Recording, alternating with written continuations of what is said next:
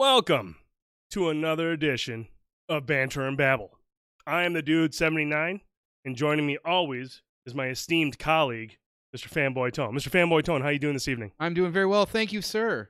You're very welcome. Tone, this is our second episode. It's been 2 weeks since our first one. Yes. The response to the first episode has been fantastic, even though we botched the chat. Yes. We botched a couple other things, but I think we'll have a smoother outing this time. I think we've been able to rectify some of the issues, remedy those problems. Yeah. I think we'll be good to go. So welcome to everybody that's in the chat or that's tuning in live. We always appreciate you being here. If you're not able to catch this live, that's okay. It'll be available on Facebook, YouTube. Ooh, excuse me. This beer, my Lord. And also Spotify. Now Spotify. Yes. It'll be available on all those platforms Friday.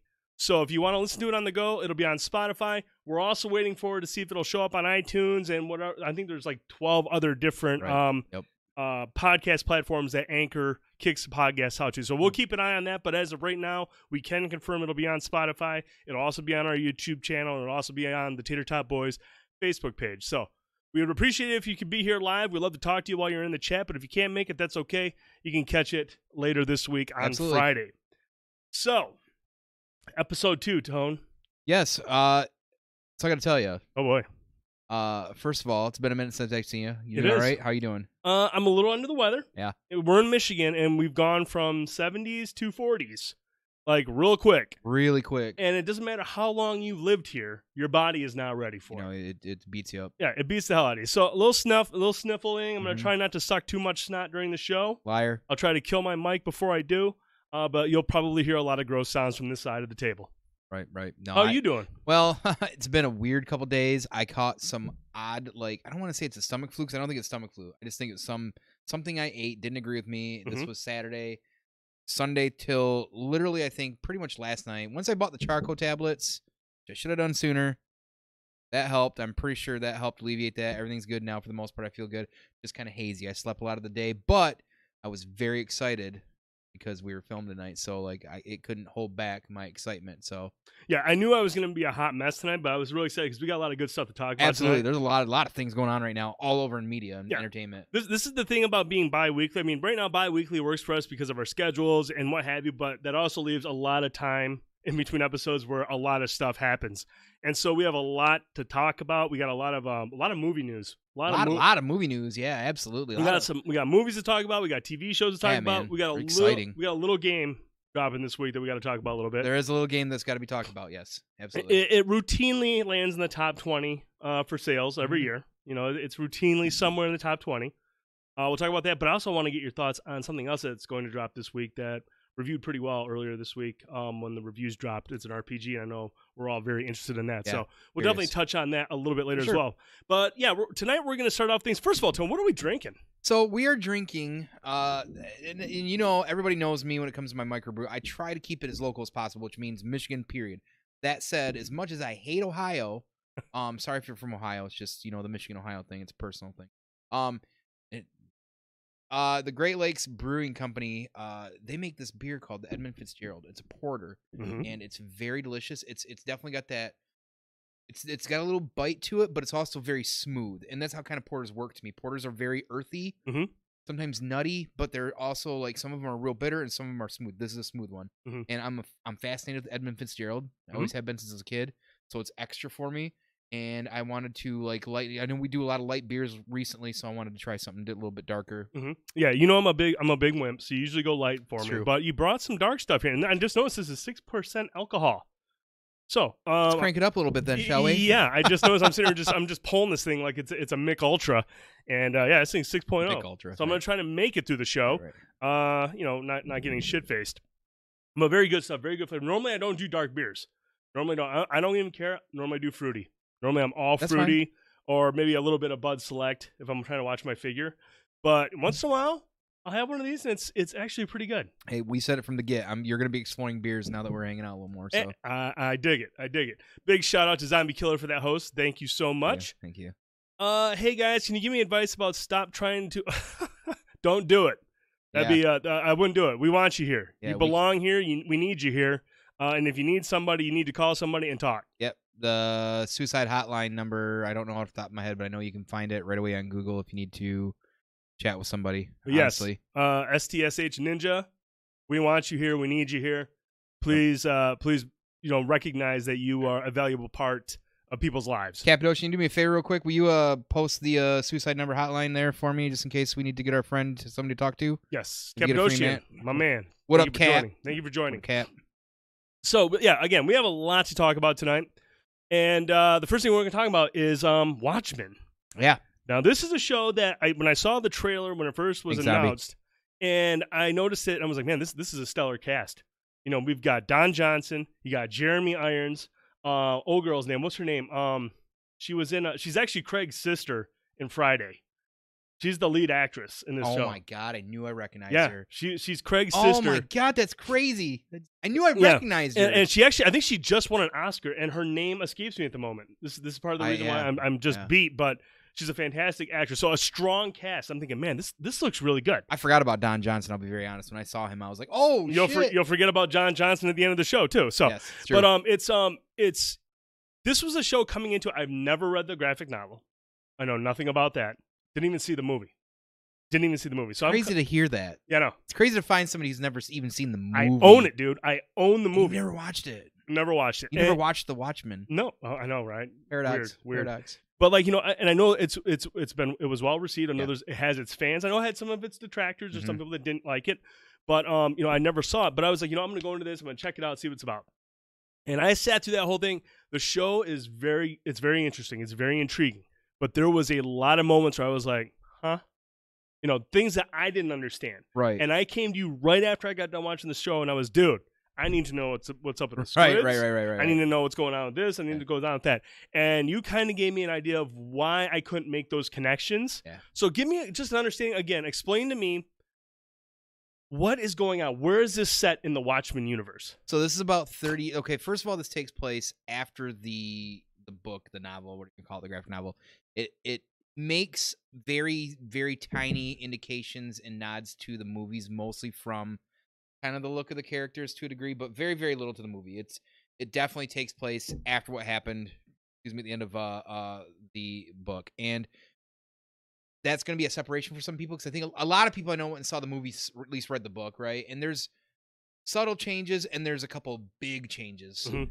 And right now we're talking about Watchmen. Prime Gaming. Yeah, Prime. We're talking about Watchmen. What are you doing? What are you doing? Watch the Watchmen. What do you watch the Watchmen? It's because the HBO series just dropped. Prime. So you completely railed my train of thought there too, Prime. Way to go. Good job, Prime. He would do that. He did that on purpose. I think he did that on purpose. He always does it on purpose. Just kidding. Love you, boo boo. So 30 years after, this kind of takes place almost like I'm gonna relay it in like D&D terms. You've got something like the Forgotten Realms, which is an entire huge campaign setting in a world, and yet you can have like a sandbox adventure, say in a town called Luskin or something like that, and all your adventures take place in an area. And that's kind of how this is set up. Like, it takes place in Tulsa. It's definitely very, very. There's a lot of undertones of things that we deal with social norms now. Race is a big piece of this one. Yes.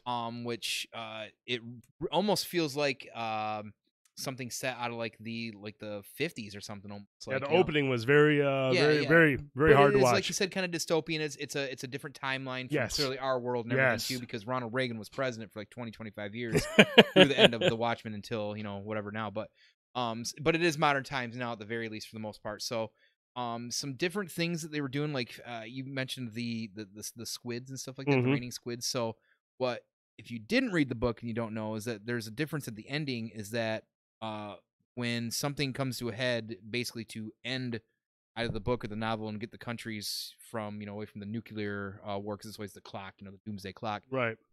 Is an extra dimensional like squid or like tentacled monster wipes out like 3 million people in New York.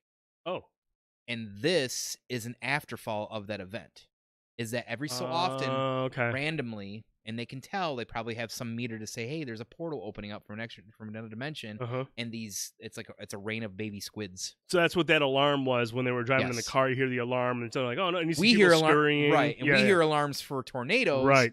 they get alarms maybe for the dead baby squids. Wow, yeah, that was one of the scenes where I was just like, what is going on? I was like, and I can't draw the connections. And it was funny because I went on Twitter afterwards, and I was looking up people who have seen, especially people who have seen like the first 6 episodes, and one of them was like, look, you're probably, if you don't know much about Watchmen, when you see this episode, you're gonna have a lot of questions. And you might not even like it. You might be like, this is so scatterbrained, like I don't even know what to follow. But he was like, stick with it. Right. It's all gonna get tied together. And he basically said that the chessboard completely changes by like the 5th episode in terms of who the big players are. And we kind of get a little bit of that with the exit of a character. You're just like, oh shit, okay. Yep. You didn't expect that. You're like, okay, wow, okay, that's interesting. But no, but from what it was, I wouldn't say it was scatterbrained. It's very mysterious. Yeah, it's definitely like it paints the picture that masked vigilantes, heroes, are still kind of.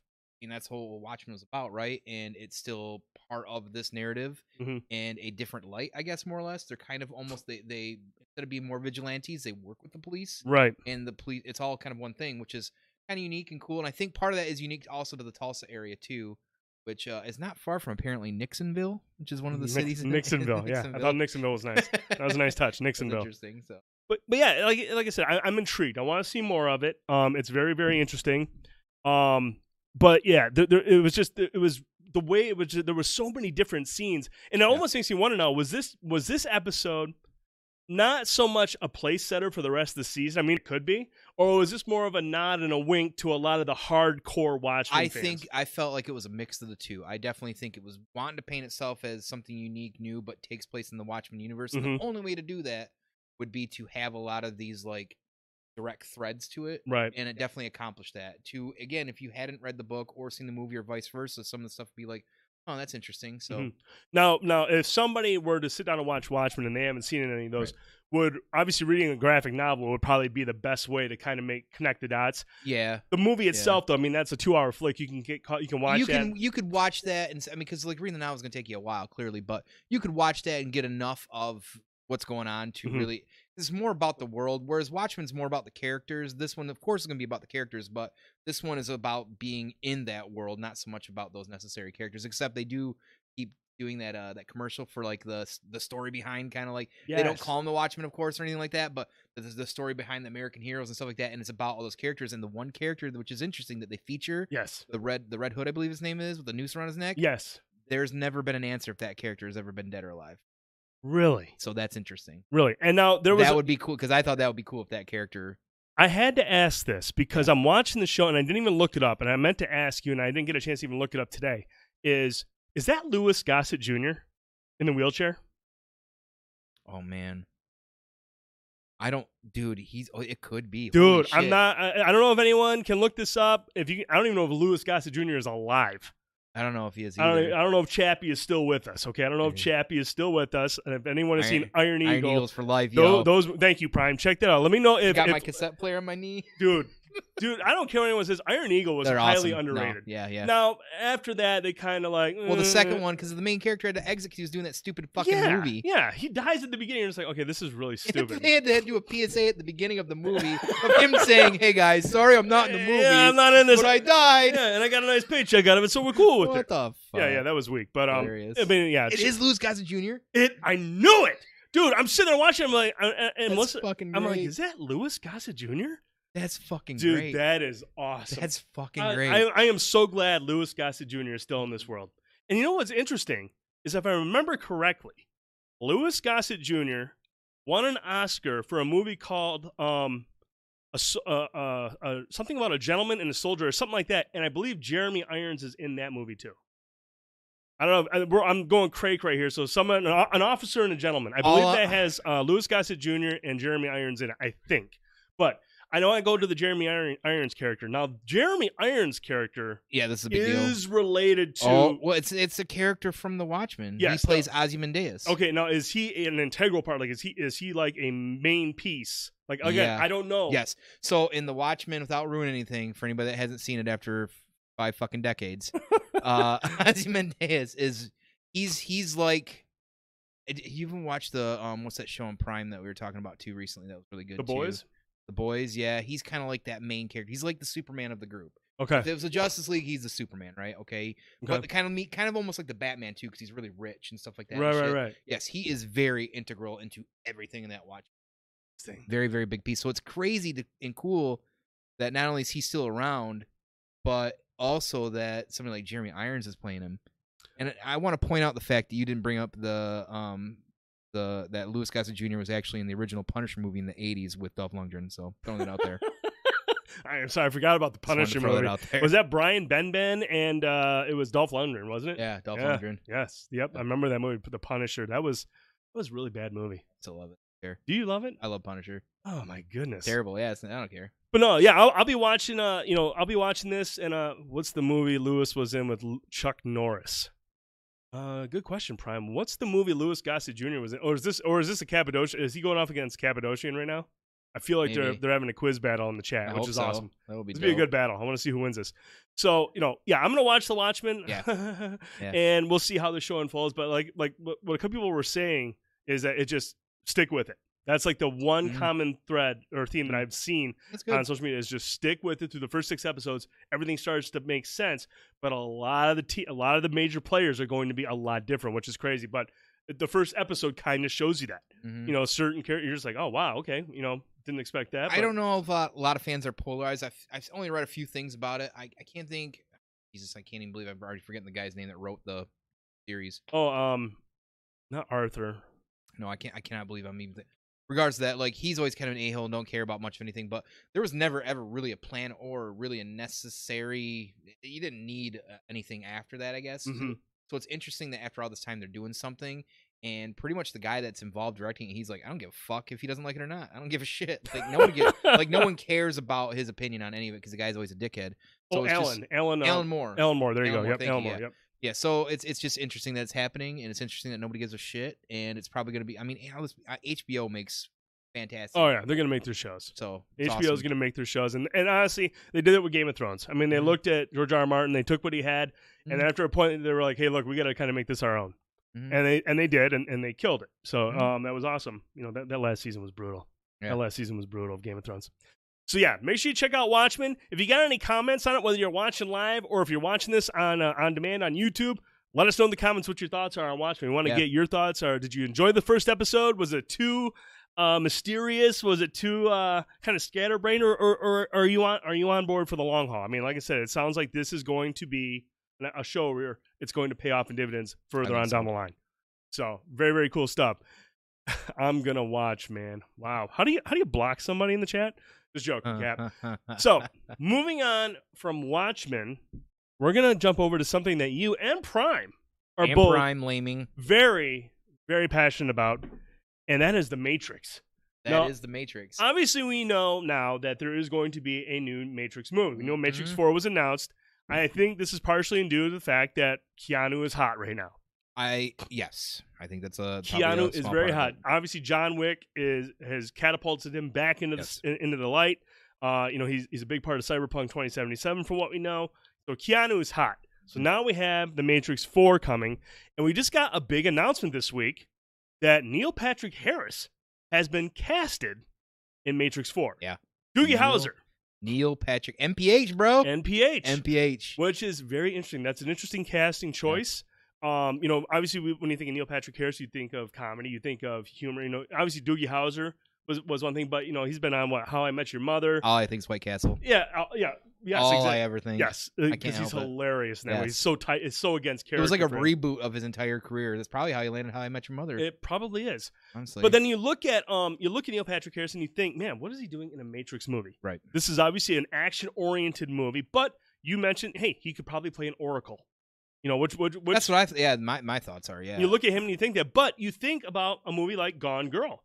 I mean, we saw him in that movie. He played a very creepy character, and we could kind of get a little bit of a look at his range. I mean, obviously he's just not all humor. He's got he's a charismatic actor, but you're not used to him being in a movie with a lot of guns and a lot of action. Yeah. What his character is going to do, we don't know yet. We don't know. Like you said, he could simply be an Oracle that's sitting in an apartment somewhere watching kids bend spoons. Honestly, yeah, we have no idea. But I want to get your thoughts on the Neil Patrick Harris casting, as well as the rest of the cast that we have here. So, I mean, clearly Keanu is. Come on. and we'll get into shortly how they're gonna go from there after the end of Revolutions, right? But Carrie Ann Moss, crazy that she's been really hot again too, because she's in like 3 or 4 of the different Marvel TV shows, playing she is. Jay Money, well, that's what he calls her, but doing the lawyer stuff, and she's been pretty integral in some of that stuff. Honestly, she's kind of like one of those characters that's almost like a hidden backbone for them to kind of connect them all together, which is cool. And then you have I always say it wrong, but I know it's Yahya, I believe, Abdul. And he was just recently in the. He's in Watchmen. Yeah, he's in Watchmen, which is really random. We just discovered that too. Yeah, he's actually in Watchmen. Plays the husband up to the main character. Or what we think she's. Regina. God. Yeah, that's gonna drive me nuts too. Keep talking. But yes, he was also the played Black Manta. Yeah. In the Aquaman movie, which is pretty cool. I think I don't know what to think about the movie, but he was all right in that and fine. And then of course we've got which is a good character because she was also technically alive at the end of Revolutions. Jada Pinkett Smith's coming back as Niobe, which is awesome. She was a very, very awesome character. She was the main character in Enter the Matrix, which is canon. And if you've never played the game, which I really don't know a lot about, I still got it on GameCube. I've never played it though, but it's actually quite a bridge to a lot of the stories and a very integral part because her part was actually very integral to everything that happened in the end. And without her, they might not have been able to beat the Matrix, whatever you want to call it.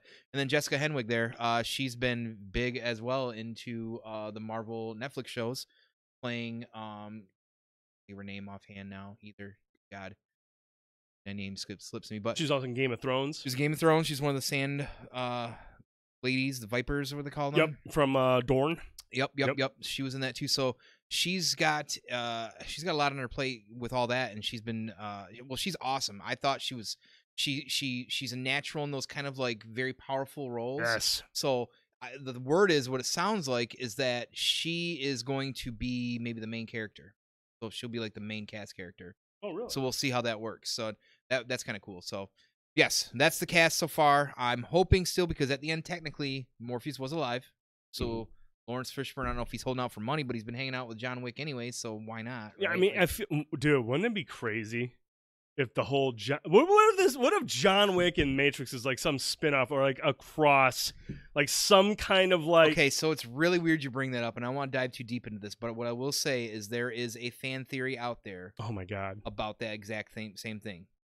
Absolutely, that John Wick, that the Matrix, the 7th version of the Matrix currently going on, that they use his basically the one, and he's actually their new like Agent Smith.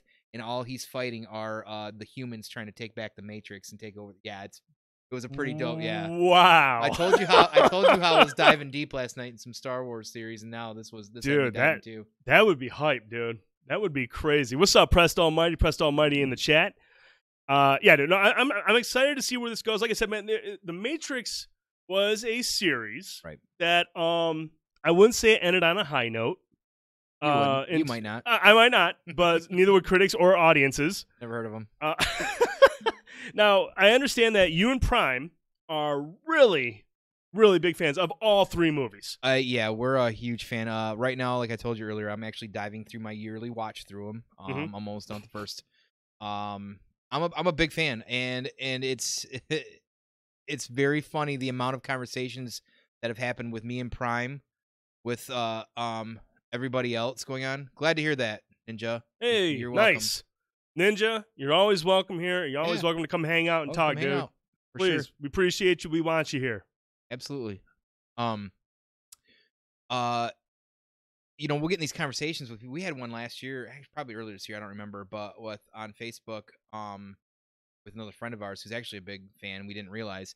And it just turned into this like 50-some comment thread. Everybody's going back and forth of excitement. And there's only a few of us, of course, but you find people once in a while that are into it, and then you end up most of the time having to defend it, typically. And that's fine. And we do it all the time. And usually it's me and him versus other people. But yeah, no, I mean, obviously when we take a look at some of these things, I mean, like here's a good one.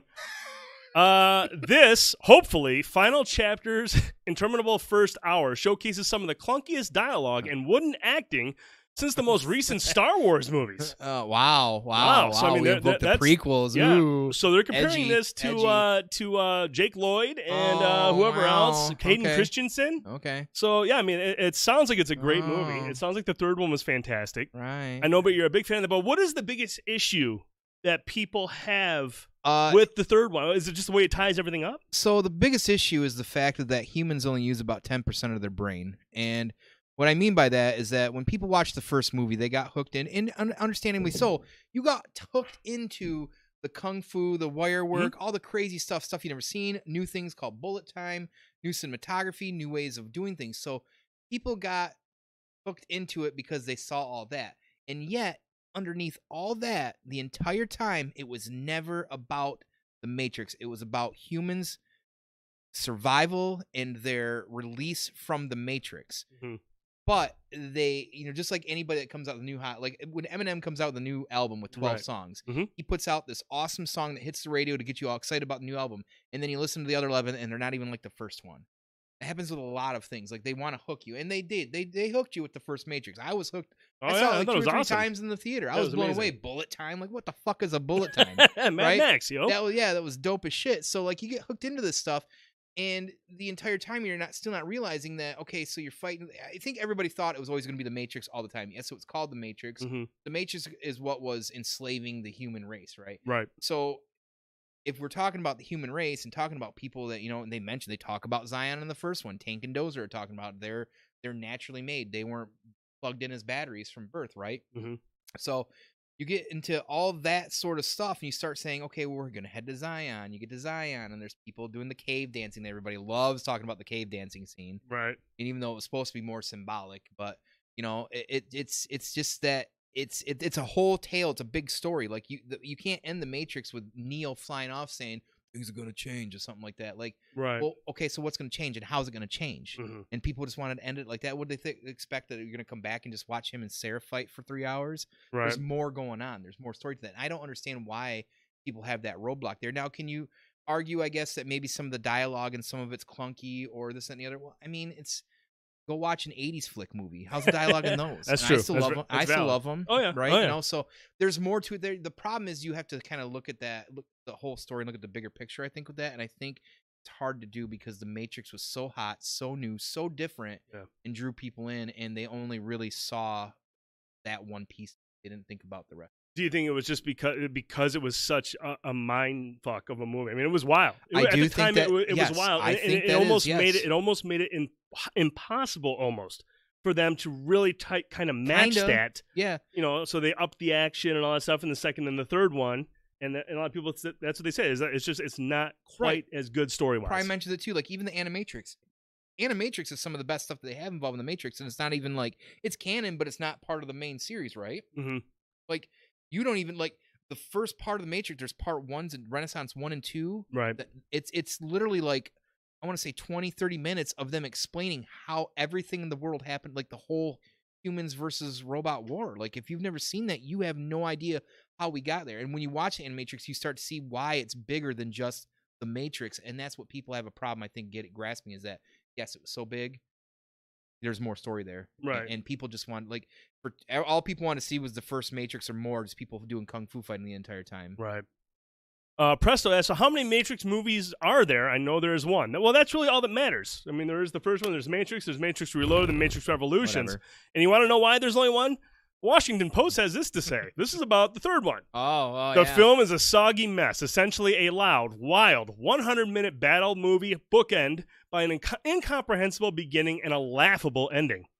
That's a sweet movie, Tone. But it sounds like it's a great movie. The third one is incredibly well received. Yeah. And it's so well received. I mean, look at the fans, too.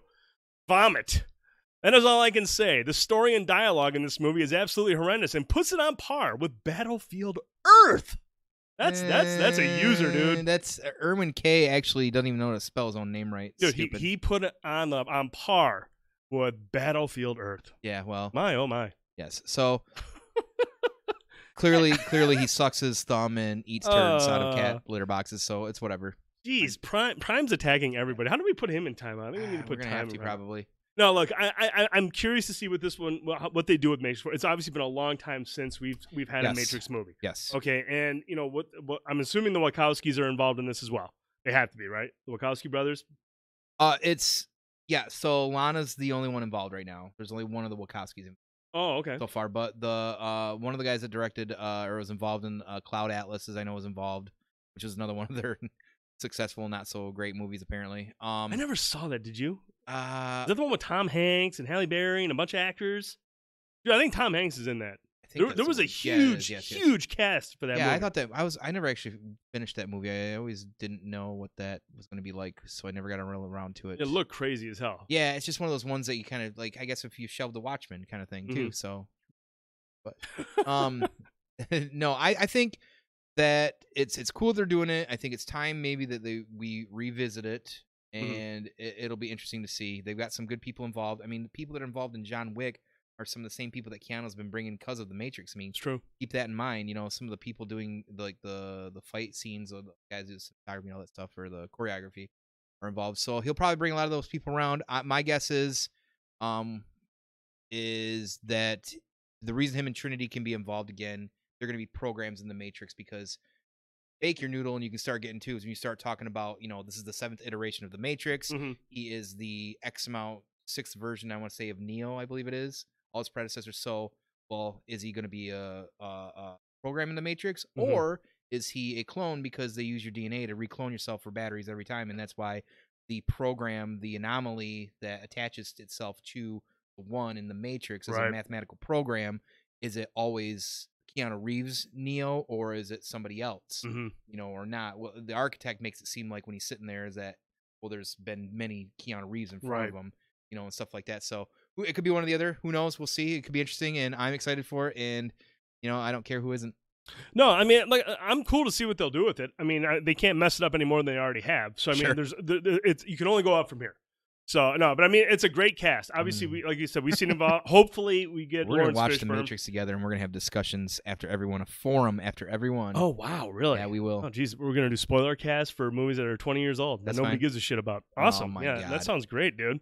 I tell you what. I tell you what people do care about. Yes. Is Call of Duty. People do care about Call of Duty, even though they sit there and they say, "I don't care about Call of Duty." They care about Call of Duty. Bullshit. Every year they go out and they sell a gajillion copies, and the same people who say, "What you think of it? I'm not buying this game," they'll be on it by Tuesday. So it's just, yeah. It is the most entitled gaming community of all gaming communities that's ever existed in gaming. Yeah, it's pretty hilarious when you do see people like talk shit about it, and they're like, whatever. But okay, so anyways, we have Call of Duty Modern Warfare. That drops. That's live tomorrow night. Yeah, which is strange, because I know right now at retail you can pick it up at some retailers and get it at 9 p.m. Yeah. Okay, and that's been a thing for a while now. They've been doing that, but now the digital versions on PSN and Xbox Live, and I believe on BlizzNet or with Blizz or whatever they use, I believe those are all available tomorrow night at 9 o'clock. So is that actual servers going live, or is that servers are live now? Because there have been early copies. I've gone on Reddit, okay, and there are early copies that are up and at them right now, and people are playing the game. Servers are live; they can play the game, and there's just there's some good stuff that I've heard about it. Okay, there's some good stuff I've heard about the campaign. First of all, 10-hour campaign, crazy for a game, which like that. is lengthy for a Call of Duty game, which is actually pretty good for a Call of Duty game, because Call of Duty games are all about the action set pieces. Okay, and I feel like you can only do so many before you're kind of like, okay, this is mind-numbingly stupid. But 10 hours is pretty good. That's pretty good. I think that's good. It's a decent length for a full-on action game. Yeah. Obviously, RPGs, you want them further along and longer. But for a Call of Duty game, I think that's a nice time right there. But yeah, the game will go live tomorrow night at 9 p.m. Servers will be up. All digital pre-orders will be good to go at 9 o'clock, which is crazy, yeah. Because I was fully expecting, I was like, okay, it'll probably be out at midnight. Maybe I'll hop on, fight the dead servers for an hour, and then go to bed. What? Like, I wonder what's going on with that. It sounds like it's the U.S. only that gets it at 9 o'clock, and I can't help but wonder, maybe this kind of staggers it a little bit, so it isn't a shit show with the servers when the entire world goes online. Whereas now you just have one country. You kind of keep, so you keep the UK out of it for a little bit, keep them out of it for a little bit, and that way you kind of, okay, the U.S. loads in. and then you bring everyone else on. So that's the only reason I could think of. That's the only reason I could think of why they would do that. They kind of like cut back on the load on the servers, because it seems like every year, I mean, every game, you're going to have these massive online games that suffer a little bit come launch. So, but I'm hyped for this one. Okay, I am really, really excited to play this game. You know, from what we played in the beta and the alpha and whatnot, the 2v2 gunfight mode, that's where I want to be. Okay, I love the gunfight mode. I had a lot of fun with that in the beta. Now, Call of Duties have story. Pikachu, yes, this one has a story. Right. You know, that's what I say too. That's what I say. And I'll argue, man, I understand a lot of people love the Black Ops series. And widely regarded as one of the best series in the Call of Duty catalog of games. Modern Warfare is my favorite one. I always liked Modern Warfare. And then Modern Warfare 2 took it to a whole new, like, Michael Bay level of action. There were so many scenes and moments in Modern Warfare 2, I was just like, is this a fucking video game or is this an action movie? Right. I mean, that is what I liked about Call of Duty games. Not so much, the story and what have you. I mean, some of it was like your basic military jargon and whatnot, but it was just always the action set pieces were so well done. That's what I really, really liked about it. Yeah, and I'm not a Call of Duty player by nature. I did buy Black Ops. It was Black Ops 4. First one I bought in a while. Because of all the modes. I do feel that for the whatever you pay for it, you get a lot of game modes. Oh, you get a lot. I tried the Blackout. I'm terrible at those games. That was cool. Zombies was awesome. Yep. Big draw. Played a little bit of multiplayer. Not great at it. FPS isn't always my strong suit, but I enjoyed it. But it felt like, and I said this too, it felt like a Treyarch shooting game to me, because I feel like there's a definitive difference between Treyarch and Infinity Ward. And I hold to that. I did play the Infinity Ward beta, Modern Warfare beta. The ones that I liked so far of Call of Duties have been Modern Warfare 2. Played a lot of that. A little bit of 3. A lot of Ghosts. This felt like those games. And it felt shooting. Everything felt really smooth. Yep. So long story short, I enjoyed the beta. I am not a Call of Duty player by nature. I'm not necessarily a hater either, but I don't play also a lot of FPS, and I enjoyed it. So it makes me think that, wow, this game's got a lot of potential. Yeah, for anybody. No, like I really, really liked what I played in the beta. I thought it was really fun. It felt good to play. The character, it was weighty. It felt more boots on the ground. Yeah. You basically eliminated all the sci-fi elements. Felt really good. Sounded great, man. I don't know what they did with the sound department in this one was absolutely incredible. Sounded great in the beta, but yeah, man, we're gonna get a 10-hour. It sounds like 8 to 10 hour campaign. We're gonna have special ops missions. Now, whether or not these are gonna play out exactly like the ones in Modern Warfare 2, I don't know. Those ones were amazing. Special ops missions in Modern Warfare 2. I will say this right now, better than zombies. I thought the co-op in that. It was the best co-op experience ever in a Call of Duty those are game. dope. Those are really dope. I mean, they were so fun and just so elaborate. And they were all different. I mean, you had one where you're on a helicopter and the other guy's on the ground and you're trying to, like, clear a path for him to get to the objective. Yeah, that was cool. Or there was the other one where there was 2 people on snowmobiles and you're both trying to get down the hill. I mean, there were some wild missions. They were varied. God, you're taking me back. Oh, yeah. Oh, dude, they were fucking awesome. They were so awesome. Good. And then when Modern Warfare 3 came out, they're like, here's Spec Op. What was the thing? Survival. You had the Juggernaut would come out or some shit. And I was like, what is this shit? I know Cap liked that a lot. I think we played that a little bit. I mean, I know it had its fans, but it's like a horde mode because that was what was hot. It was a horde mode. It's exactly what it was. But it did what it did a horde mode just fine. But when you have special ops missions like you had in Modern Warfare 2, I feel like that's a major step back. Yeah. From what we got with survival. But we're gonna have special ops missions. We're gonna have survival. That's a PS4 exclusive. I don't understand that, but whatever. It's weird. It's business. So be it. And then obviously we got the multiplayer. And so I'm going to be on that shit tomorrow night. I'm really, really excited. If you're watching, thank God for crossplay. I'll have it on PS4, but if you're on Xbox or if you're on PC and you want to play tomorrow night, let me know. Add me on PSN or I think you got to use, if you're doing crossplay, you got to use the Blizzard account. There's a way you can find your Blizzard account. That's how they do Fortnite. If you play crossplay, because I played with Sweet Muffin the other night, and I was on Xbox, and she was on PC. I couldn't add her on Xbox, obvious Activision account. Thank you, Ren Fox. She was using her PC, and I had to add her on Epic. I had to add an Epic friend request to her. So that's cool. I mean, that's still easy. Either way, it was pretty easy to do. So I really liked it a lot. So, but no, I'll be on tomorrow night. If anyone wants to play, whether it's I'm gonna be all over 2v2 gunfight. I just want to play gunfight, dude. I'm so big on gunfight. It's so fun to play. Gamer tag. Get that gamer tag. We'll definitely be checking that out. So moving on, on. From Call of Duty, we're going to talk about something that's very near and dear to your heart. Very, very near and dear to my heart. You, like I, are Yes. a big fan of Kevin Smith. We're Yes. a big fan of his work. He's hilarious. He's a very intelligent writer. Not just a director, but he writes some great stuff. You look at Clerks and you look at some of his older movies, the guy knows how to write. You know, he knows how to, he has great character dialogue. He has great interaction with characters. But now we're going to talk about Jay and Silent Bob. That's right. The reboot. You got a chance to go see the Yeah. reboot. Yeah. Was it worth the wait? It depends on how you look at it. Oh, this should be good. No, because it was good. It was enjoyable. I had a good time. And, you know, I'm glad I went and saw it because, first of all, the release of it was really odd. And to take you back, last fall, Prime and me and our wives, we went and saw them live for Jay's podcast at the Midland Center for Arts. And that was really cool, yeah. And they did a 10-minute reading of some dialogue from this one, and I believe it was the one with Jason Lee doing his Brody again, but I don't recall for sure. And they were talking about, hey, you know, we're gonna do this because they had to shelve Clerks 3 because of the actor that plays Randall. Him and Kevin had a falling Jason out. something, isn't it? No, that's but him and Kevin had a Right. falling out regardless, kind of similar how Ben Affleck and Kevin also had a kind of falling out for a little while. But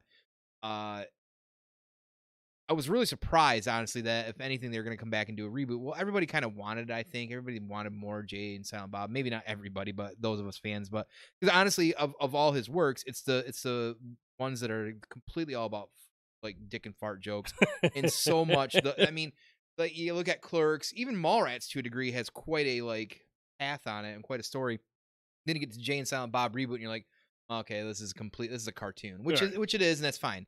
And honestly, they're only showing it in select theaters, so there was only X amount in Michigan. Oh, okay. Last Tuesday playing it at 7 p.m. and then they were showing a double feature of it with Jay and Silent Bob Strikes Back first, and then the reboot on Thursday. You could go and see it as well too. So this was a limited release, very limited, and then they're traveling all winter through next spring, and going and showing it, like going to like say like a Fox Theater or something, watching it with the crowd, and then doing Q&A and talking about it live. Did no publisher pick this up, or I mean, it's obviously a small publisher, if anybody. Yeah, so I can't remember the name of it's like Fathom or something like that. Picked up, like they're the ones that give them the money for this one, and that's how they're able to do it or like show it or whatever.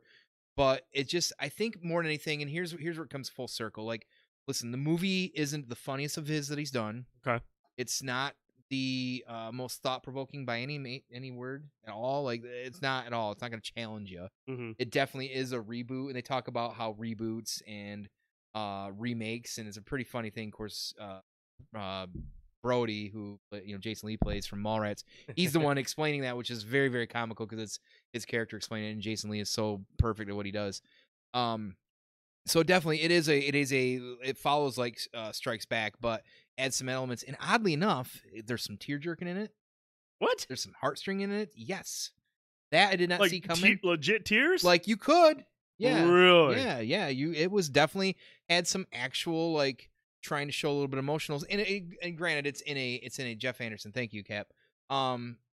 It's definitely it's not something that you would expect, but it's also not like the most like the movie isn't panned to be that way at all. So here it is. But it was good for the fans like me.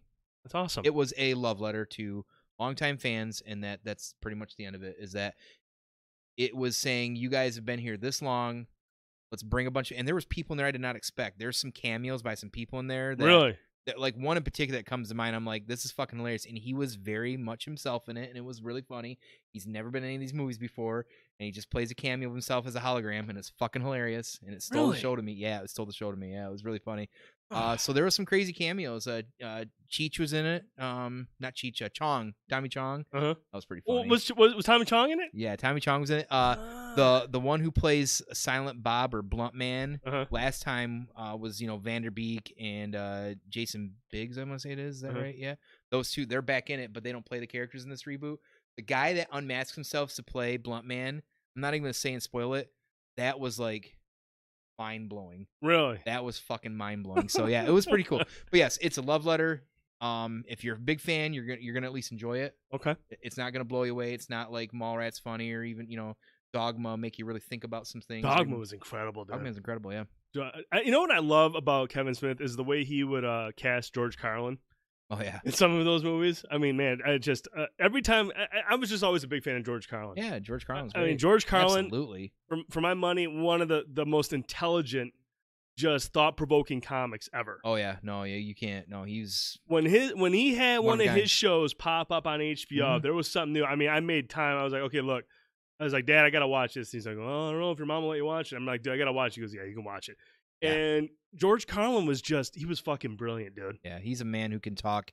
He uses comedy to speak in layman's terms Yes. to the stupidity of the world. Yes. and it's that's all. That is brilliant. No, nothing was off limits, and he just spoke the truth, and Yeah. it was all. I mean, it was vulgar. I Oh, mean, yeah. George Carlin Yeah. did not like Yeah. he didn't hold anything back. He went Not all at out. all. But I used to love how because he was who was he? He was a priest in Dogma, wasn't he? He was he was Was he Buddy- he was Cardinal Glick. He was Cardinal Glick. And then he was in one of the Jay and Silent Bob movies Buddy where Jesus. he was blowing Buddy Christ. blowing a truck driver to get a ride. Yeah, he was a homeless guy in Jan Silent Bob Strikes Back. Yeah, he's the unwritten book of the road. I'll take a shot in the mouth. It'll get me a few miles. Yeah, you remember that shit? Yeah, oh my good stuff. god, that shit was hilarious. Yeah. Dogma was great. Dogma is very good. Dogma was awesome. really, really good. Kevin Smith movies, I can watch them all the time. Mm. I can watch all the Kevin Smith. You know, I like chasing. The only one I didn't care for was the one with Bruce Willis and Tracy Morgan.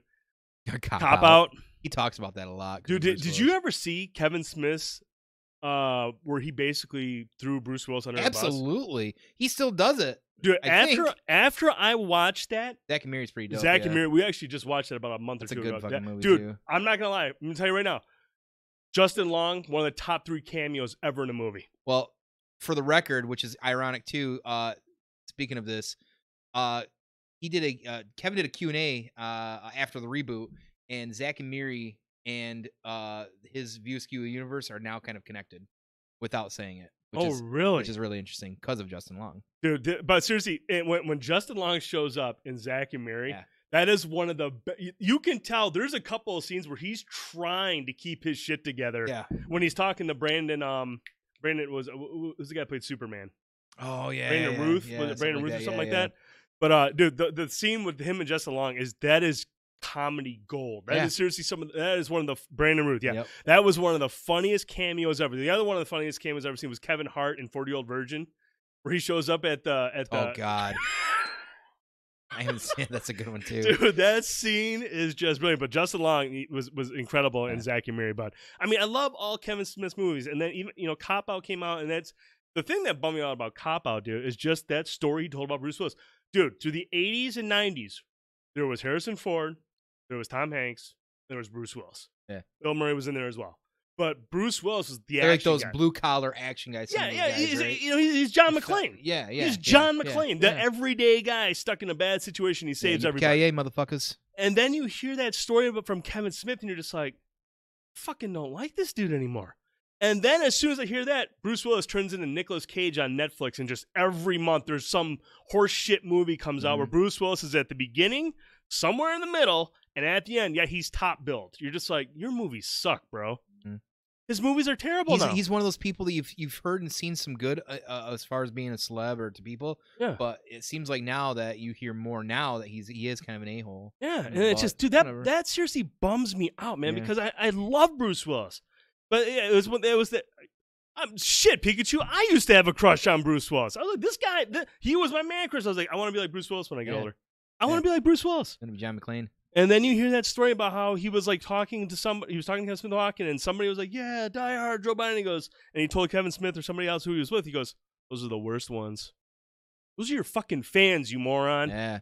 Those are the people that show up every time." Fifth Element. Yes, Pikachu's right. Yeah. Fifth Element is incredible. Oh yeah. Fifth Element is an incredible movie. That's probably my favorite Bruce Willis. It's But I so also good. love the original Unbreakable though too. Oh, Unbreakable's awesome. The original Unbreakable's Unbreakable. awesome. Like I said, man, he used to be the shit. Yeah, he did. You're right. Now he just turned into a dick. So I miss him. But I'm glad you let. No, there's no way I can go see Jay and Silent Bob the reboot of the theater, right? It's already moved on from Michigan. Right, but from what I understand, I think you'll be able to catch it in like iTunes and different stuff from like either buy or download or Oh, is it rent. available there now? Already? I don't know if now, but eventually that's the plan. Like you'll just be able to directly like whatever, kind of like how they did that that whole shit with Seth Rogen and James Franco with that the Korean one. The Interview. Interview, which Yeah. was funny as shit. I actually thought that was really good. I really liked it. I thought it was really, But they really had funny. to directly release it because they were. Because then know about it. Sony got hacked or something, and then the Oh, video big was thing. out everywhere, and it got something goofy happened. Dear with leader that was shit. upset about it. Blah blah blah. Yeah, whatever. Whatever. No, yeah, I thought it was actually kind of funny. So, Yeah, it was good. but no, that's good. I'm glad to hear it. Now, Clerks 3 is a thing now, right? Yeah, so that's the new cool news about the whole thing.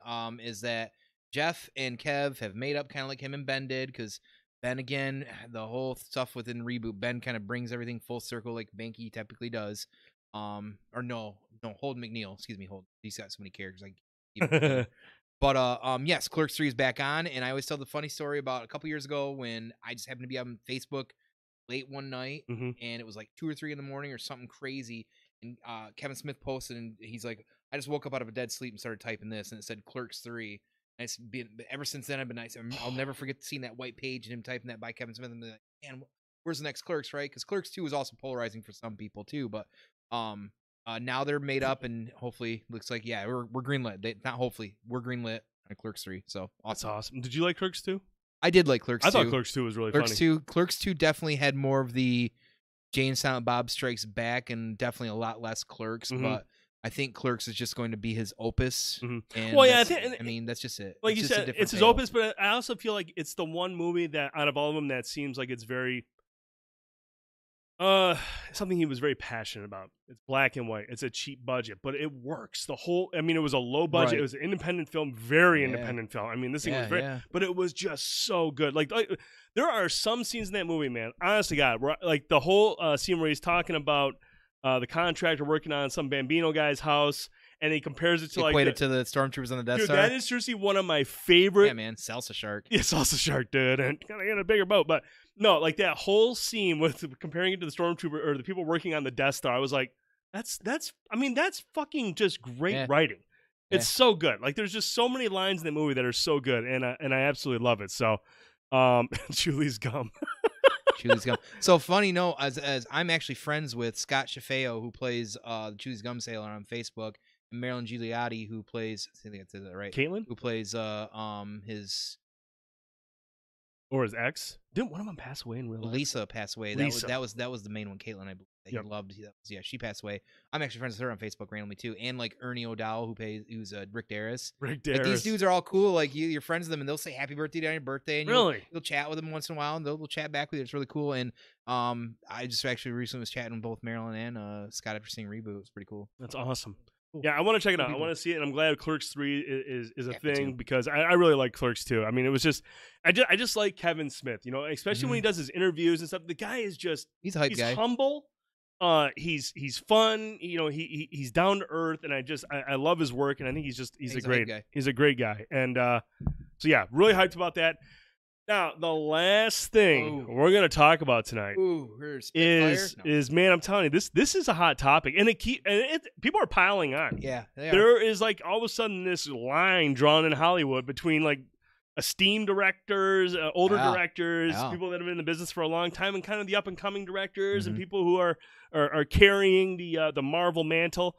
But we're going to talk about Marvel versus Ford and Scorsese. I like to say Marvel versus the old guys. Marvel versus the old guys. Yes. Now, easy, Prime. Easy. Hold on. Slow. I know it's past your bedtime. Slow down. Okay, we're gonna talk about this. Crunk. What's up, Crunk? How you doing tonight? Crunk's in the chat. Appreciate you guys stopping by. But yeah, let's talk about this, dude. I mean, here's what we got. Actually, go ahead. I'm gonna grab the quote, but go ahead and kind of tell them what we're gonna talk Sure. about. So, recently, big directors like Martin Scorsese and Francis Ford Coppola have said that they basically think that Marvel movies are trash and no one should go see them. They're not cinema, et cetera, et cetera. They've just been interview after interview just keeps getting, there's I can't think of the guy's name that actually just jumped on board this week too, to hang out in their the little, French guy or whatever, the UK guy, British guy, I believe, guy, jumped on. So now you got you got people drawing lines, and you had Bob Iger finally coming out. Yeah, today, Bob Iger came out swinging. Yep, he come out with something to say about it today too, and and there's people, of course, actors from the movies, I think, are starting to get in their comments. Yep, Sam Jackson actually got involved in the conversation. Did he? I didn't see that. Sam Okay. Jackson got in there. But this started probably back at the beginning of the month. I think it was about October 4th or something like that, somewhere close to the beginning of October. But Martin Scorsese had this to say in an interview.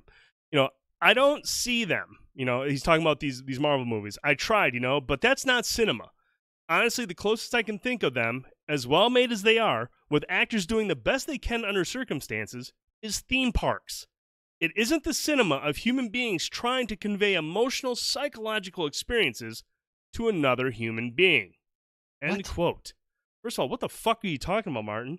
No, here's the thing. Okay, first and foremost, big fan of Martin Scorsese. Absolutely. Okay, the guy has a proven record. Right. He is a made man. As much as his movies talk about made men, Martin Scorsese is a made man in Hollywood. Yeah. Okay. He absolutely. If Martin Scorsese wants to say your movie's dog shit, Martin Scorsese can say your movie's dog shit. Yeah, absolutely. It doesn't mean it's dog shit, but it's obviously not the glowing endorsement that you want from an icon like Martin Scorsese. Francis Ford Coppola, pretty made guy in Hollywood. These guys know how to make movies. These guys make great movies. But at the same time, this is kind of a get off my lawn type situation. Yeah. Okay, now look, whatever Martin Scorsese's talking about, a psychological doodah versus a psychological human being and whatnot, whatever. All I know is when I go to these movies, these Marvel movies, I see great acting. I see emotions between characters. I see the struggle that superheroes deal with. We talked about it before the show. Right. These characters are all based around trauma. They're all created through some form of trauma. And if that isn't psychological, if that isn't emotional, I don't know what is. Right. And I don't know what Martin Scorsese is saying. I mean, are they theme park rides? I could see that. Time out. Uh-oh. Did he not just say in that quote he doesn't even see him? Doesn't even see What the fuck is he commenting on it then? He's Martin Scorsese. Okay, but that's my point. But like, if I was just go off and start saying shit about something that I do or don't like, and I haven't even, like, say if it's a game, like say for instance, Friday comes and everybody's talking how great Call of Duty is, and I'm sitting trashing it, but I haven't even played it. Kind of look like an a-hole too, though. Right, and I mean, I don't. Maybe he did see it. Who knows? I mean, you can't. That's a good point. You can't really make that comment unless you go see it. I can't, but maybe Martin Scorsese can, and I understand that. But come on. I guess, yeah, maybe Martin. But I mean, to say these movies are theme rides, sure. Most of them turn into theme rides after they come out. I mean, there's all that's true. Disney turns them into a theme ride. Hell yeah, fuck yeah. Yeah, they're exciting. They're fun. Yeah. I go to these movies. I don't go to an Avengers movie or any Marvel movie and expect an Oscar-written absolutely story. Not. At all. I know what I'm getting. I know what I'm walking into. I'm walking into characters that I'm invested in over the last 23 movies. Right. I'm there to watch good acting because they bring in the best actors. These are really good actors and actresses. So I'm there to see that, and I'm there to be entertained for 2.5 hours. And let's not mention that a lot of these older actors that have won big awards, and they're coming in their twilight and the end of their acting career. Where are you finding them ending up now? Marvel movies, Isn't that interesting? Yeah, I mean you've had Annette Bening, you got Sam Jackson. You got Robert Downey Jr. Kate Blanchett. I mean, you've got a lot of people that have hardware acting in these movies. Yeah. And don't get me wrong. I mean, Martin Scorsese, next month, The Irishman's going to release. It's going to be awesome. This movie has reviewed incredibly well. Oh, it's going to be awesome. Incredibly well. We've got Oscar buzz around Robert De Niro in that movie. You got Oscar buzz around Joe Pesci in that movie. Look, Martin Scorsese makes great fucking movies. Absolutely. Okay? Makes great movies. But this, to sit there and kind of like just announce these games or make them sound like less than what they are, I understand why people like Sam Jackson or Bob Iger come out and say, are you saying these movies are trash? Or are you saying the people that work on them and all that stuff aren't that good? Because there's a lot of people that are working on these movies. People that do special effects, people that do props, people that build the sets, people that, the actors, everybody. There's a lot of people involved. And to sit there and say, this isn't cinema, these people are making movies for the cinema. The problem is that there, comes from being the old school. Like, I know people sometimes have an issue swallowing the Disney pill, and I get that.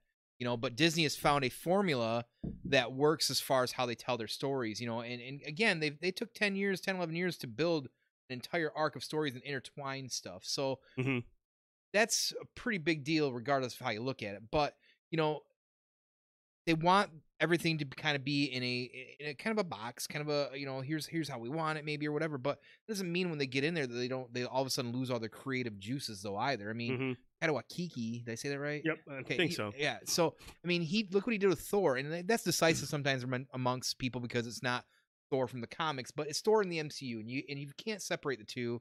You need to do something about that, right? You need to separate yourself. I'm a big comic book fan. Growing up on comics, when I was reading comics, all I ever could think of was, man, wouldn't it be awesome if you could see these on the big screen, or if this was real life or something, right? You know. And so as a big man adult or man baby or whatever you want to call it, man adult, you know, like I'm still in love with them. I still want to go see them. I enjoy them. I want to be excited, and you know, I'll go see, you know, other slower, quieter movies, or watch something like Drive from 2011 and just kind of take in some really good writing and really good directing and characters and stuff like that. But then there's times I'm going to go and pay and see, like, I want to watch a movie like, you know, Infinity War or something like that, and big colorful guys fight other big colorful guys and girls and stuff like that. So, you know, it's you have to separate yourself from some of this stuff. They're fantasy stories. You know, I mean, comics have been around for longer than some of these types of, you know, for a long time. So, matter of fact, I think comics even came from manga from Japan originally. Right. I think that's where the inspiration came from, like hundreds of years ago, some stuff. But I could be wrong, but that's fine too. What was Drive again? Drive was with Ryan Gosling. Yes, 2000. And that's the one where Albert Brooks is kind of a badass. He's the boss and Ron Perlman and shit. Yeah. It's one of the best soundtracks of any movie. Albert in the last Brooks decade or so. is Nemo's dad in Finding Nemo. That's who Albert Brooks is. But yeah. he's a badass. Oh Drive, no, that movie was actually Turtle there is the one that made me watch that. That was an amazing. Yeah, I'm like, Drive is sweet. And I watched that's another movie. It's got a sweet ass soundtrack. That's another movie I watch every year. I love that movie. It's a really good movie. It's basically a spaghetti western told in modern stories. Exactly. There you go. It's pretty awesome. But yes, the Marvel whole it's just, it's unfortunate that we have to do this, you know, I think, because if you just got to be able to step back and look at it, that things are just going to be pure for entertainment, and there's a lot of people that are casual moviegoers. I mean, the Fast and the Furious movies, I don't watch them, but you know what? They rate really good with people that go to the movies, and that's why they keep making them. Right. You know, does that make them any? Well, maybe. You know, I saw the first Fast and Furious, and I couldn't get into it. See, I love that. And well, see, here's the thing. I skipped a bunch of them. And then when I started seeing the reviews start doing like the same thing Mission Impossible has done, like the reviews keep getting, I'm like, what the fuck? Are you serious?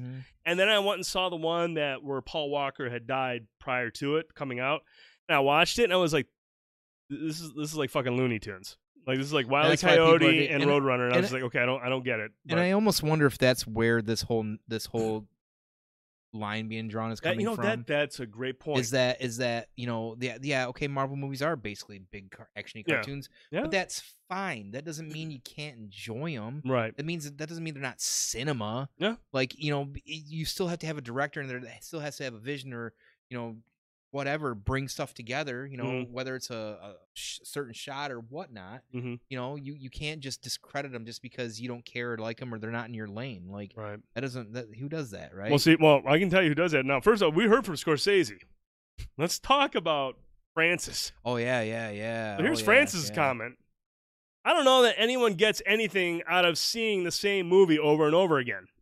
Martin was kind when he said it's not cinema. He didn't say it's despicable, which I just say it is. Despicable? Right. All right, now look, Francis. Let's slow your roll. Okay, Martin is still relevant. He's got Irishman coming out. Now I think you're just trying to get in on the beatdown, and you're trying to get your shots in. These are not despicable movies. Okay, this is not Battlefield Earth. This is not Matrix Revolutions. I knew you were gonna do it. You know, these are really well done movies. So Despicable is a bit harsh. I feel like Francis might have overstepped his bounds there.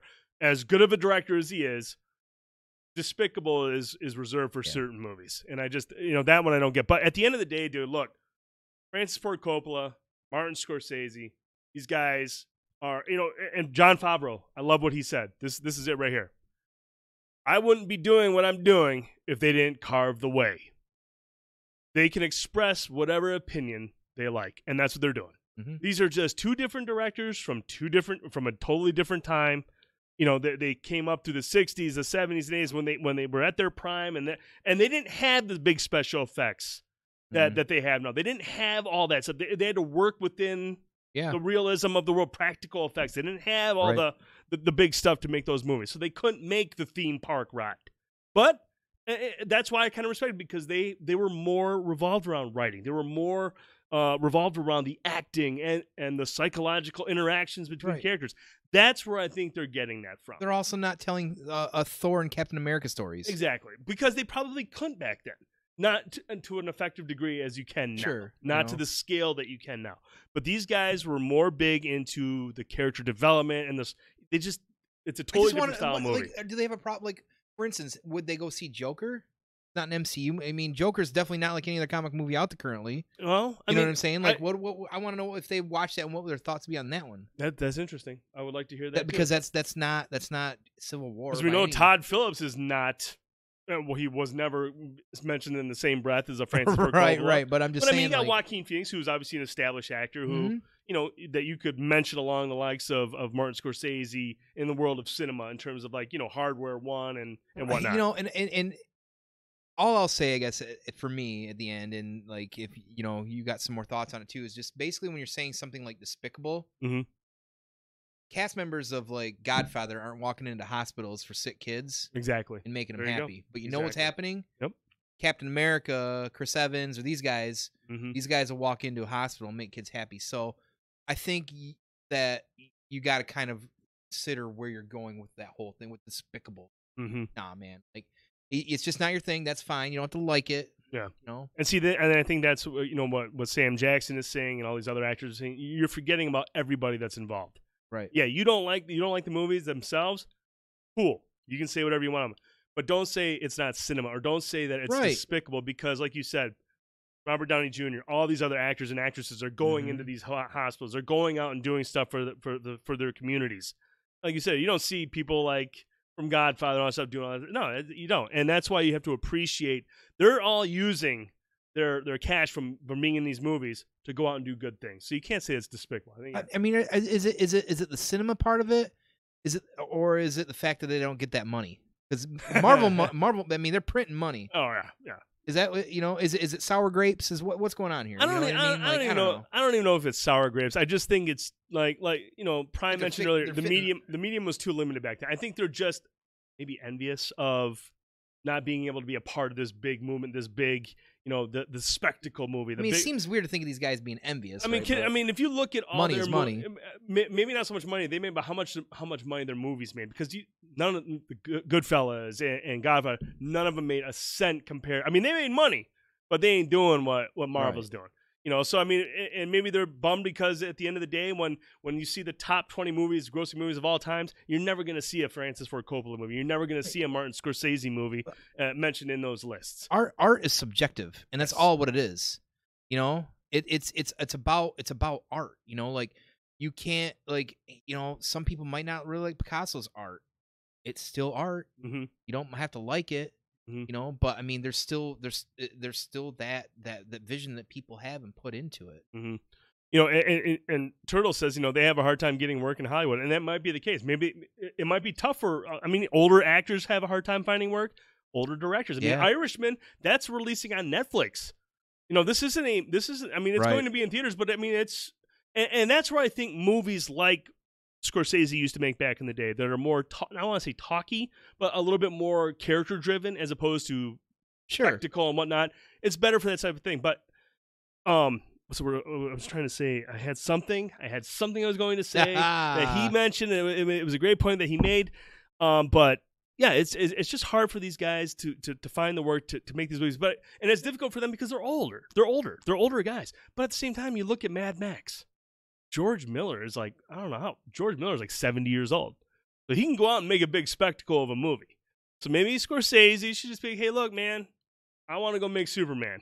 I want to reboot Superman. Yeah. Let Scorsese go out and reboot Superman. Right, why not? But yeah, no, it's a goofy conversation. We saw somebody earlier today from Britain go out He's big over in Britain. He makes some European movies. I think he's won some awards. He came out and just kind of added to it. But then you got Bob Iger. We saw Jon Favreau come in. I believe James Gunn was the first one to step forward and kind of say something. He was kind of harsh. Yeah. I don't think James Gunn gives a fuck about where Scorsese. He don't give a fuck about anything. No. James Gunn came out. I think James Gunn came out swinging. But Bob Iger, I mean, it's just a conversation that's going to go on. And, you know, I don't want to say Scorsese and Ken Loach. I don't want to say Scorsese and Coppola are playing themselves out of Hollywood. I think they're pretty much kind of doing that as, you know, time goes on. You know, they're looking for younger directors, people that can do stuff. You know, Scorsese will still find work. Irishman, obviously, he can still direct. But, yeah, I just think this is just the old guy throwing his comments out there. It's like that meme I shared on Facebook of the two old guy Muppets that sit up in the thing, just sitting there, that's shitting and cussing exactly on the show. It's the perfect. Yep. For me on that. That's who they are. Look at it. Yeah, they're just like, get off my lawn, kids. Yeah, right. I don't want none of that shit around here. No, exactly. It's a bum situation, but I think you and I both understand. Like, look, Francis and Martin, they're made men. Hey, I'm gonna be watching Irishman as soon as. Oh hell yeah! So I'm not gonna be like, fuck Francis or fuck Martin Scorsese. Nope, I'll be watching the Irishman. I want to watch that. So, but no, that was some big news. That's really, and I don't think that's gonna stop. I think that's something that's going to keep going for a minute. Going for a Everybody while. wants to get their 2 cents in on it. Oh yeah, everyone's gonna Waldorf chime and in. Statler, yeah. Waldorf and Statler. There you go. Prime knows. He's old. He's got it. Prime. He's Scorsese old. He's old as fuck. Older directors goofing on new films is a tradition. Yeah, that's Tony Metz. It's like they're saying kids these days. That's what Scorsese's basically saying. Yeah, these kids these days, they don't know shit. So, but no, lots of good stuff. There was a lot of good stuff to talk about. But I want to know what you've been playing lately, man. So honestly, I haven't a lot in the whole last week or so because of the getting down with the sickness. Honestly, as recent of Saturday was the last time I played a game was to Recon. I know we talked about Recon last time, and I got to tell you, even though it's still buggy, I don't know if they've patched up this week because I've been gone from all gaming pretty much, but I can't stop fucking playing this goddamn game. I can't stop. And I will say the one thing that makes me mad is like, unlike something like Metal Gear, you're trying to play something stealthy, unlike Prime Gaming, is when you're trying to go into a town or something and you're like, got everybody marked, you got everybody checked out, you ping somebody, and you shoot them, and somehow, like, unlike in Metal Gear, like, you could take out a few people. The proximity in Recon, it's like all of a sudden the whole fucking thing lights up. How in the fuck they hear? Like, come on. I know. Like, come on. You really discovered it that fast, and the whole entire thing, like, there's no, like, slow chain reaction. Like, and there's sometimes not even reading. It just all of a sudden, it just happens, and you're like, what the fuck? So, yes, I'm still hooked on Recon. I want to get that at least mostly done. It's going to be another background game like Kings of Amalur. Yep. I see there's going to have a longevity of this game because Division 2 is more like a flash in the pan, whereas Recon's more a longevity for me. Yep. And I want to get as much as I can done before Death Stranding comes out in a couple weeks. Yep. Yeah, that's my big one because then I got Jedi coming out. Jedi 2 weeks after that. Which I think is going to be a sleeper hit. You think Jedi will be? I think it is. I hope so. I hope Respawn gets that. They need a hit. I think Titanfall 2 was incredible, and it just didn't hit the numbers. Didn't get the love it needed. Shame on EA on that. I think they're in good position this year because you got Rise of the Skywalker coming. I Right. mean, the Star Wars buzz. You got. I mean, Mandalorian is it Mandalorian? Drunk, fuck off. Yeah, Mandalorian. We've had this discussion about Death Stranding. Stranding. Oh, we had a back and forth a couple weeks ago on this one. Oh shit! Okay. Yeah, it was pretty good. It was live, but get him going, Crunk. Get him going. No, don't. Get him going, Crunk. Crunk can't handle things. I'm gonna watch that chat now. If Crunk gets going, I'm gonna let you know. Crunk's being another Martin Scorsese right now. He can't handle the thought provocation, whatever it is. But yeah, I think Jedi's got a chance to be a big hit too. Honestly. Yeah, because I mean, is it Mandalorian? Is that what it's called? Yes, Mandalorian. Mandalorian comes out mid-November 20 something. So you're gonna have a lot of hype around. I mean, dude, this is how it is. Every time a Star Wars movie comes out, dude, the buzz is there. Yeah. The interest is there. Everyone's a Star Wars fan, whether they're a longtime fan or just at that time.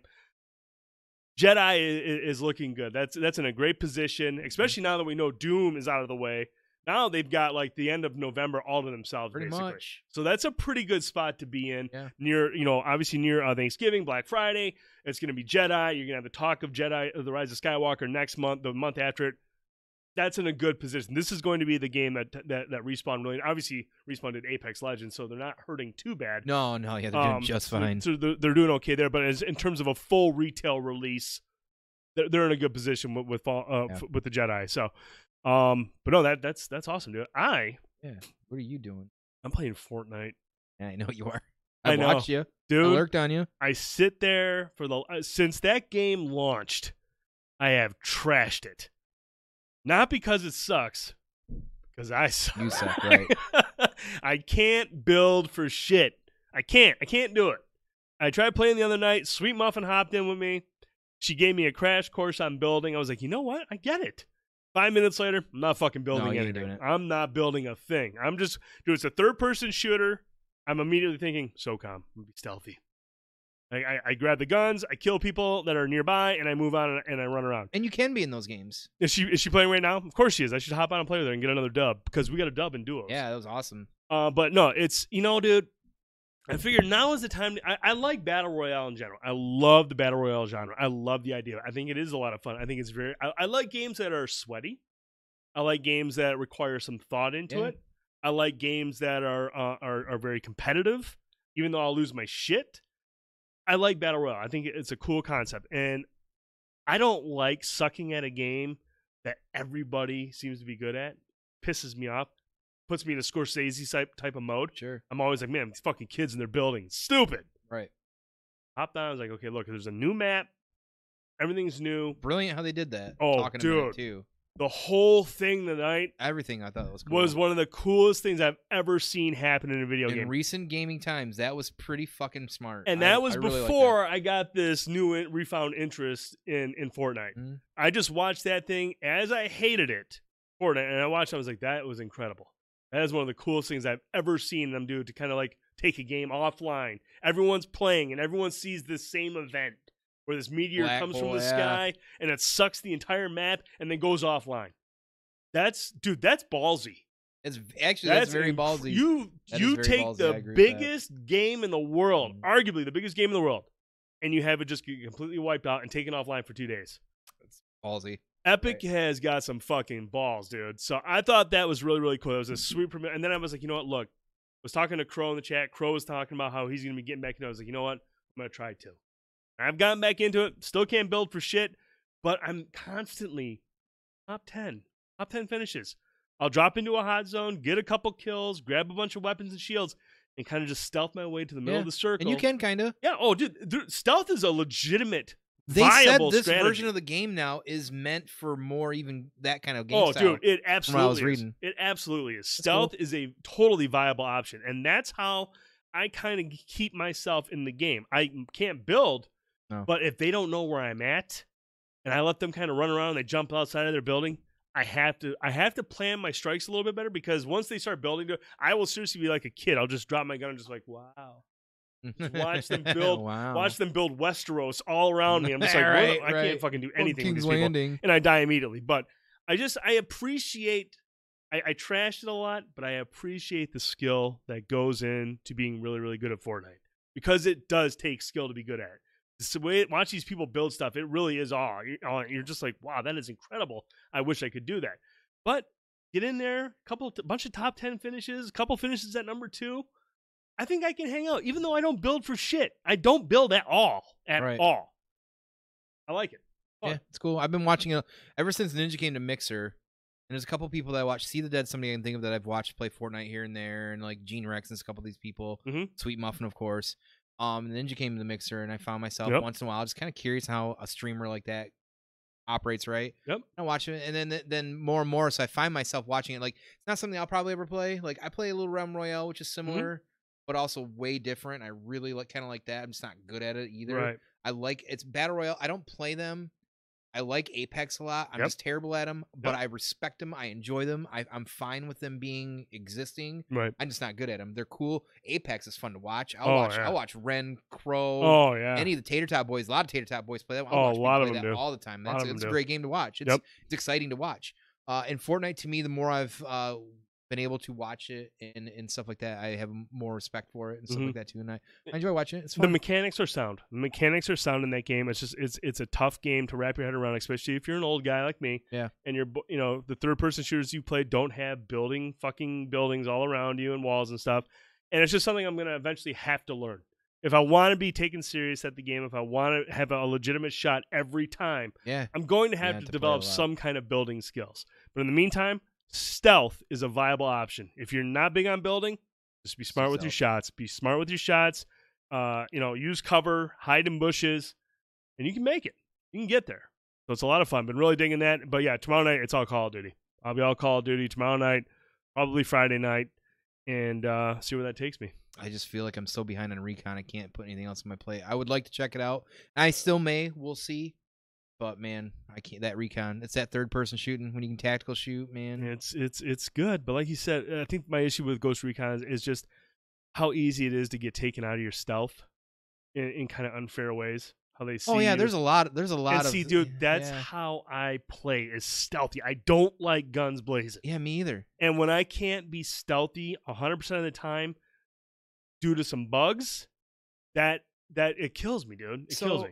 What I've noticed with Recon on that, real simple, is that, and this is where it's hard for me, is that, and I'm not saying this is your issue, it's patience, because you really have to dial back like you're playing like old school MGS and be like, you have to take your time and surgically plant everything, or how if you want to sneak into something, you really got to take your time to it. Yeah. And 50% of the time, you're gonna get fucked, because guess what?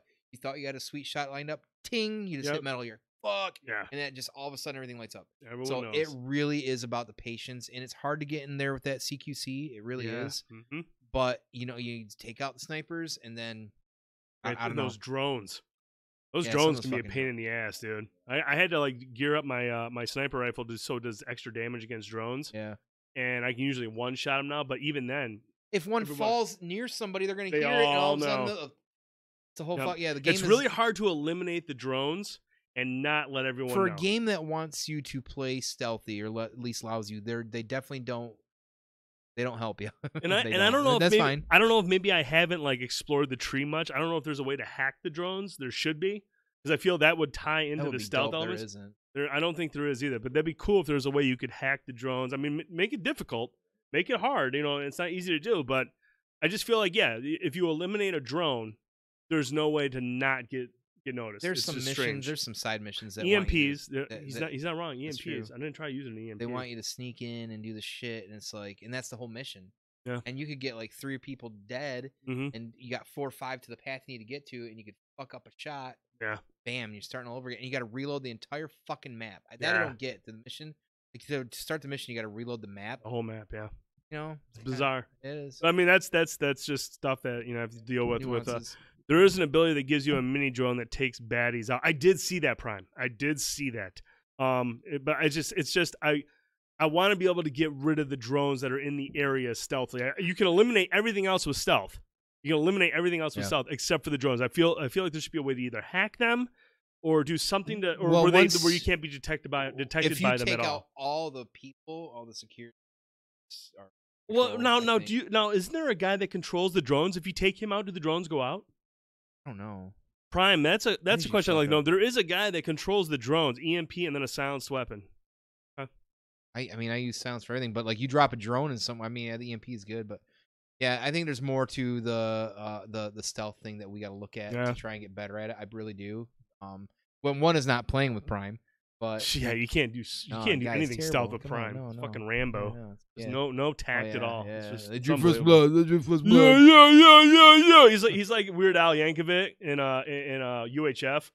Where he's standing there, he's like, yeah. Man, what a great movie. I love UHF. Years. UHF is amazing. Been a long time. UHF is an incredible movie. I was a kid. Jump from the chopper and layways. Yeah, that's Prime. That's Prime, yeah. As he's the pilot. And then I'm sitting there going, why are we crashing? Conan the Librarian. Don't you know the Dewey Decimal System? Oh, my God. Such a great movie. But that's going to do it for this week's show, dude. Yeah. Yep. We had a lot of good stuff to talk about tonight. Seriously, appreciate everybody in the chat. Prime Gaming. We had Crunk. We had Pikachu.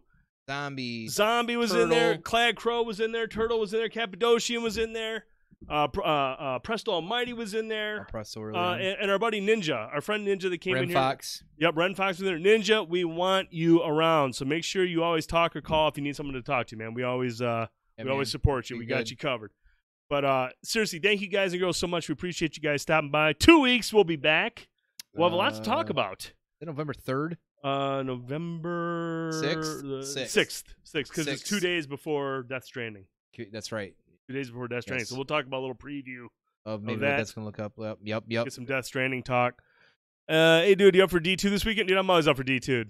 I'll be up for some D2 this weekend. I'll look for you, man. Hey, today I am officially this week no longer working Saturdays. That's right. Yay me. Monday for through you. Friday, baby. Monday through for Friday. you. Weekends are wide open. I'm gonna be a little Opposite more for social, me. going out Yeah, for the good wife for and you. stuff, but Yeah, good for you. I'll be down to Awesome. do some gaming on Destiny 2 with you, Presto. I got you covered, man.